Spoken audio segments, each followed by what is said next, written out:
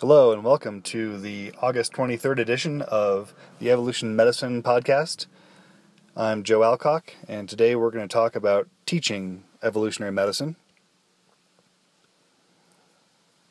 I'm choosing this topic because I am in the 8th or 9th year of teaching evolution and medicine to undergraduates and pre-medical students as well as medical students, and today is the beginning of the fall semester. So I've been thinking about this class and what makes it different, my teaching philosophy, and what I want to get across to my students, and I thought that I would share at least some of this with you in this short podcast. First off, why do it? Why bother teaching evolution to pre-medical and medical students and undergraduates as well as graduate students? What's in it for them and for me? So part of this, of course, is that it's just interesting. And this is probably the primary driver for me, just intellectual curiosity and the excitement of learning new things. And for me, maybe the excitement of having a perspective which is a little bit different from that of other people. I think many academically or scientifically inclined people are attracted to that idea of finding an area of knowledge where the ground has not been totally plowed and there may be some opportunities for new and exciting insights. I think that evolutionary biology illuminates an important part of being human. We all, as humans, experience health and disease. We're all interested, generally, in these topics. It's also easy to get other people interested in talking about health and disease, as it turns out. And these phenomena can be and should be studied and understood from an evolutionary perspective. So that's the whole idea behind evolutionary medicine. So I mentioned that we can gain some novel insights about ourselves when we think about ways in which different parts of our physiology and disease processes may or may not have been shaped by natural selection and other evolutionary forces. But importantly, it's also a hypothesis-generating heuristic. So if I really sit down and think about a disease and use my training in evolutionary biology to bear on that process, I'll invariably come up with hypotheses that are testable. And so I take advantage of this in my class. We can pick just about any disease process and brainstorm about ways in which we think that evolution might be relevant to that disease. So, in fact, I ask my students to do this both for their assignments and for their final projects. And then finally, as I've talked about in the podcast, using an evolutionary approach, I think, can help you as a physician avoid mistakes when taking care of patients. And at a population level, when we think about health systems and guidelines for taking care of patients, I think evolution is useful in that respect as well. So these are very, I think, practical ways of using evolution in medicine, and it provides a rationale for why I personally study this and why I teach it and why I think my students should learn it. And that raises the question of, all right, so if I've decided to teach evolutionary medicine, where should I do it? Should I do it in the medical school, in my own department, to residents, in other locations on campus? And for various reasons, mostly because I was invited by an early collaborator, Blair Wolf, to teach it in the biology department, I taught it and continue to teach it in biology. So most courses, if you look nationwide at courses in evolution and medicine, are carried out either in biology departments or anthropology departments. And in fact, my class has been cross-listed in anthropology in the past, and I get a lot of interest from anthropology graduate students in my courses. But for that reason, so just for maybe intellectual reasons wherein some of these ideas dovetail nicely with evolution courses taught in biology departments or various anthropology courses, those are natural fits for teaching evolutionary medicine. I also do teach this to medical students, and there is a course listed in the catalog at the University of New Mexico. But for various reasons, that class is just not as popular as the one that I teach in biology. So, taking the path of least resistance, it's easier for me to teach it where students want to take it and where I find a ready audience.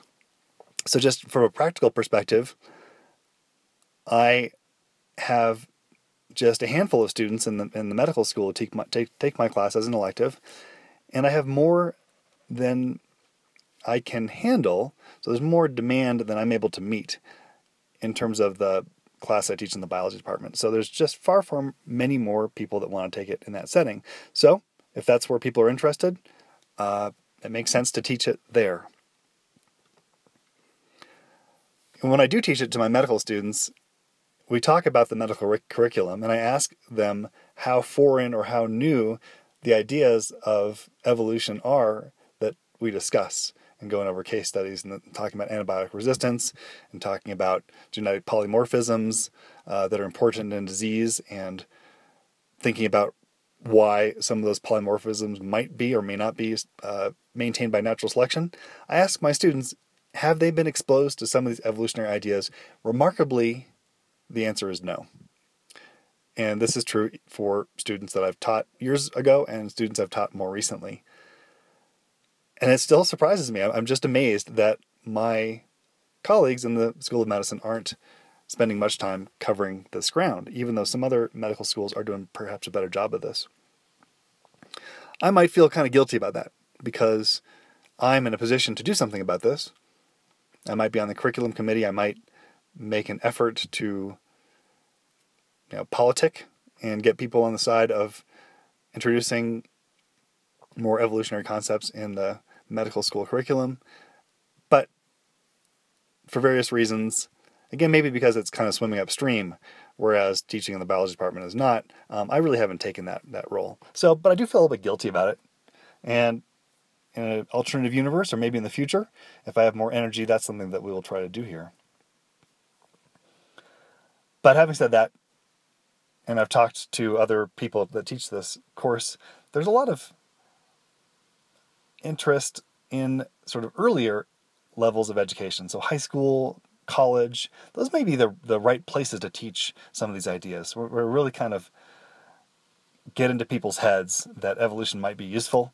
And then people can bring those ideas into medical school and residency and training and then practice with them if they do go on to take a medical career. But that's an area of active debate. Let's talk a little bit about what I want my students to learn. And I was just thinking about this this morning, and I'm not one to argue that evolutionary medicine is the only way to approach a problem of health and disease. And I think that it may not even be superior to other ways of thinking about disease processes. So what I want my students to do, and what I try to do myself, is to weave in evolutionary biology with other strands of knowledge to make sense of a disease or some part of human health and physiology. So again, there's many strands of knowledge that are important. They don't need to be explicitly evolutionary, most of them. So I think that bringing knowledge from epidemiology, basic science, bench research that explores physiology of disease, molecular biology, evidence-based medicine, and outcomes research, these are all necessary, I think, to be becoming a good doctor. And trying to stay up to date with at least some of this is probably important in becoming a well-informed citizen with the ability to take care of yourself and your family. But I think equal to all these other strands, and probably should be a foundational science to most of them, is evolutionary biology. And I think that taking an explicitly evolutionary approach is important, and as important as the rest. It needs to be woven into this fabric. So that's the image that I would bring to this question. And putting together a tapestry of knowledge that includes evolutionary biology as a integral part of it is how I approach this, and that's what I want my students to think about. Now, if I were to perhaps talk to a skeptic of the importance of evolutionary medicine, they might say something like, well, it's all fine and good to, take an evolutionary, approach to some of these problems, but as soon as we show that that evolutionary thing or idea has a practical benefit, then it's just going to become medicine. So maybe there shouldn't be any distinct evolutionary medicine. As soon as it shows its value, it'll just be kind of incorporated into the omelet of medicine and sort of folded into what we already know, and then we'll just call it medicine if there's utility in it. And this is what I call the argument from alternative medicine. So some people make the very same argument about alternative or integrative approaches to medicine, that there really should be no such thing as a separate domain of healthcare that looks at things like acupuncture or yoga therapy, etc. Because as soon as, if any element of integrative medicine is shown to be useful, then it's just medicine. But this is kind of a dismissive point of view, and I don't think it captures a basic truth, which is that sometimes taking a more cross-disciplinary approach to an important problem like a disease or healthcare is probably a useful approach. And yes, I think it's a worthy goal to show utility, to fold it into the greater enterprise of medicine. But I think that saying that of evolutionary medicine is simply wrong. And it's simply wrong because we might fail to recognize the importance of the findings of previously published research. Unless we understand this through an evolutionary lens, we might ask the wrong questions. We may not translate evidence to practice unless we recognize how evolution is important. So I can give examples of this, and I have in previous podcasts. But to give one simple idea, the idea that there are host defenses that are important in disease symptoms. So drawing on George Williams and Randy Nesse's book, Why We Get Sick, and there's a chapter on host defenses. And the idea is that many of the things that people go to the doctor for might, in fact, represent a host defense. So if you have a cough, the cough itself may actually help you expel infection, pus, dangerous microorganisms, and may be beneficial to you, in addition to possibly benefiting certain pathogens that are transmitted that way. But you can make the same argument that certain kinds of diarrhea are important in the fast transit of the gut, allows the body to expel some potentially harmful pathogens. And the fever itself may actually be of benefit. And that's something that I've come to as a topic of interest in this blog. So these are insights from evolution that by themselves are probably important, but require some evidence to back them up. So, and when these sorts of things have been looked at, especially in children, when we've looked at giving antibiotics to children, when we've talked about giving antidiarrheals to sick kids with severe diarrhea, trying to give very young children cough medications or medicines for congestion, it turns out that in those instances, what we find is that, one, they don't work. Two, the side effect profile becomes intolerable. And we see kids sometimes either dying because of medication effects, or at best, that the medications are simply a worthless intervention, that they simply don't work. So here's where I think those provide some examples of where evolutionary insights dovetail with evidence-based medicine, and the insights can allow greater translation of that evidence to practice. I still see people that I work with giving cough medication to young children. It doesn't work. There's might be some good reason to not do it from an evolutionary standpoint, and thinking about cough as being a host defense. And yet, so I think that if they brought an evolutionary perspective to the table, and then layered upon that some of the evidence, that would actually speed translation to practice. And then finally, there's the ethical argument. If there's no benefit and only cost, for any intervention, then we shouldn't do it. So if something lacks utility in speeding you towards recovery, then we probably shouldn't do it. So this is something that I think needs some more attention, the ethical dimension to this. And I think that I can give you lots of examples, anywhere from antipyretics to giving people antibiotics for self-limited infections, where there's an ethical, evidence-based, and evolutionary rationale for not doing it. And when those three things come together, that should be a powerful argument for a change in practice. So the other thing that I want my students to learn, and something that I try to teach them, is the recognition of paradoxes in medicine. So where existing practice just doesn't make sense from an evolutionary perspective. And this, again, is a hypothesis-generating heuristic. It may be that we're missing something, and we shouldn't think of them as paradoxes, but oftentimes they're genuine paradoxes that should be resolved. So, example, one of the things that I've been interested in is, why is it that blood clotting, and inflammation are regulated tightly together? So they have some of the same regulatory mechanisms and modulators, things like, say, TNF-alpha, for instance, a cytokine that promotes both inflammation and blood clotting. So that's an interesting phenomenon. So there's an evolutionary question of why those things shouldn't be decoupled. And it raises a paradox because the combination of inflammation and clotting is so clearly bad for you when you're having a heart attack or a stroke, and maybe perhaps not so clearly bad for you, but people have argued bad for you in things like sepsis. So why hasn't natural selection acted to ameliorate the harmful blood clotting and inflammation? So this is a paradox. And I think it's a paradox that most people just don't recognize. And there's a variety of different ways to resolve the paradox. You could argue that these things simply happen to old people, and in a more evolutionarily relevant environment in the past, people simply wouldn't have lived long enough for these events to kill people and thereby provide for an opportunity for selection to act.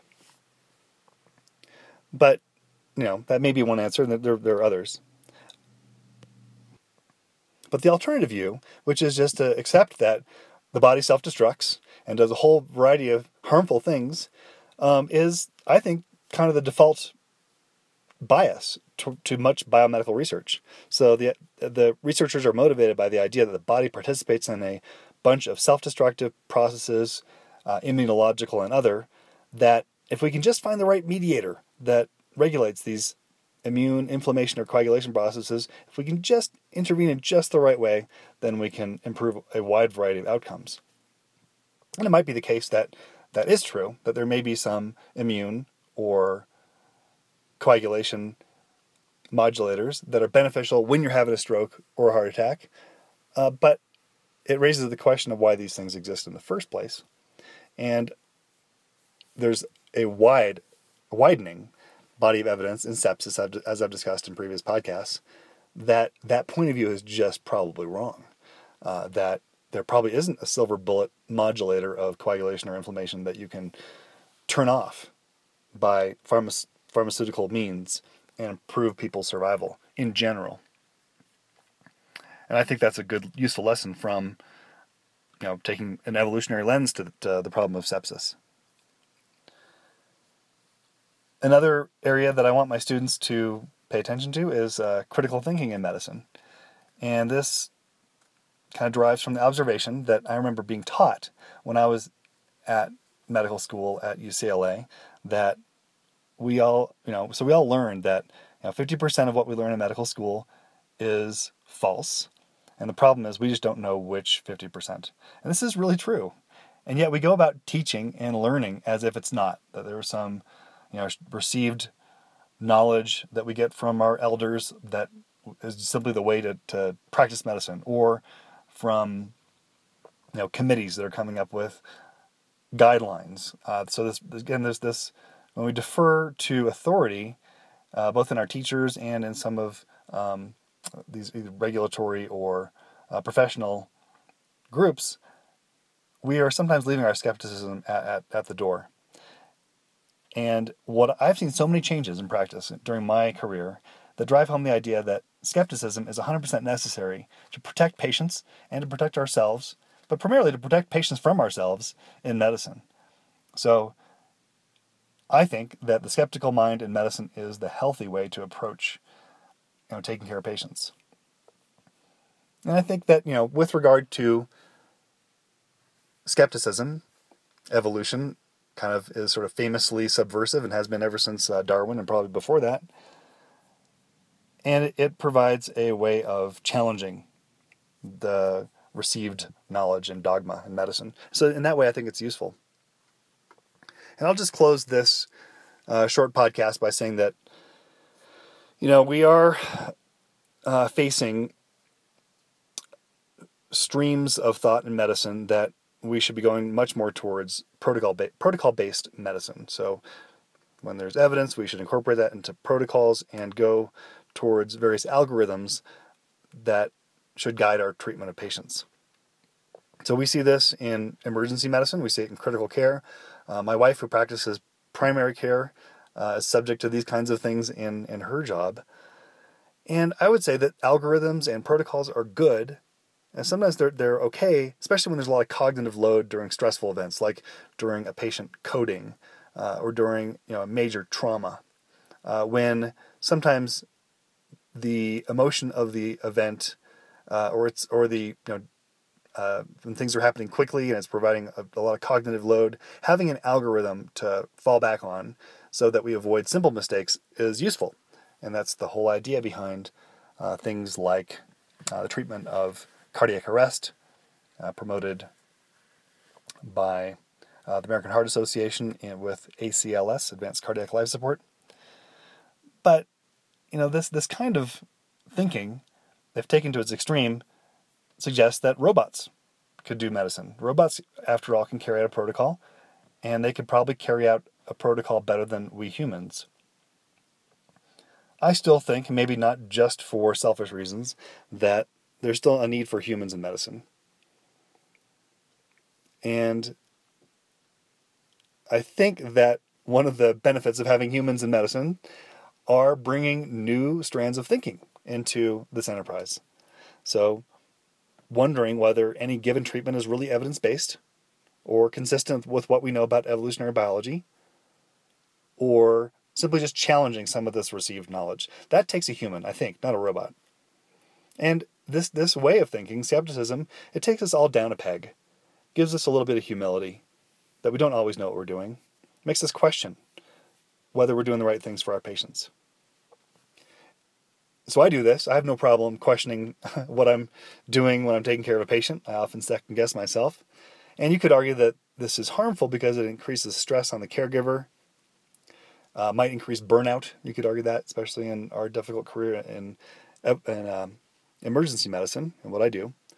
But I think that that's probably, again, a red herring, especially if we bring patients into the care decisions. If we have honest discussions with what we know about risks and benefits, and we don't have to tell patients that we're thinking about it from an evolutionary standpoint, but if we talk about possible benefits to something like, say, a fever, and maybe certain harms from intervening, we can have those kinds of discussions with patients. And that makes, I think, for better medicine. And I think that more and better and humane care might result. So those are some of my reasons for, again, being interested in evolutionary medicine and why I teach it to my students. I think this is maybe a slightly different perspective than maybe some other classes teach this topic. But that's what I'll be introducing to my students this afternoon. And with that, we'll check in next week. Have a great week.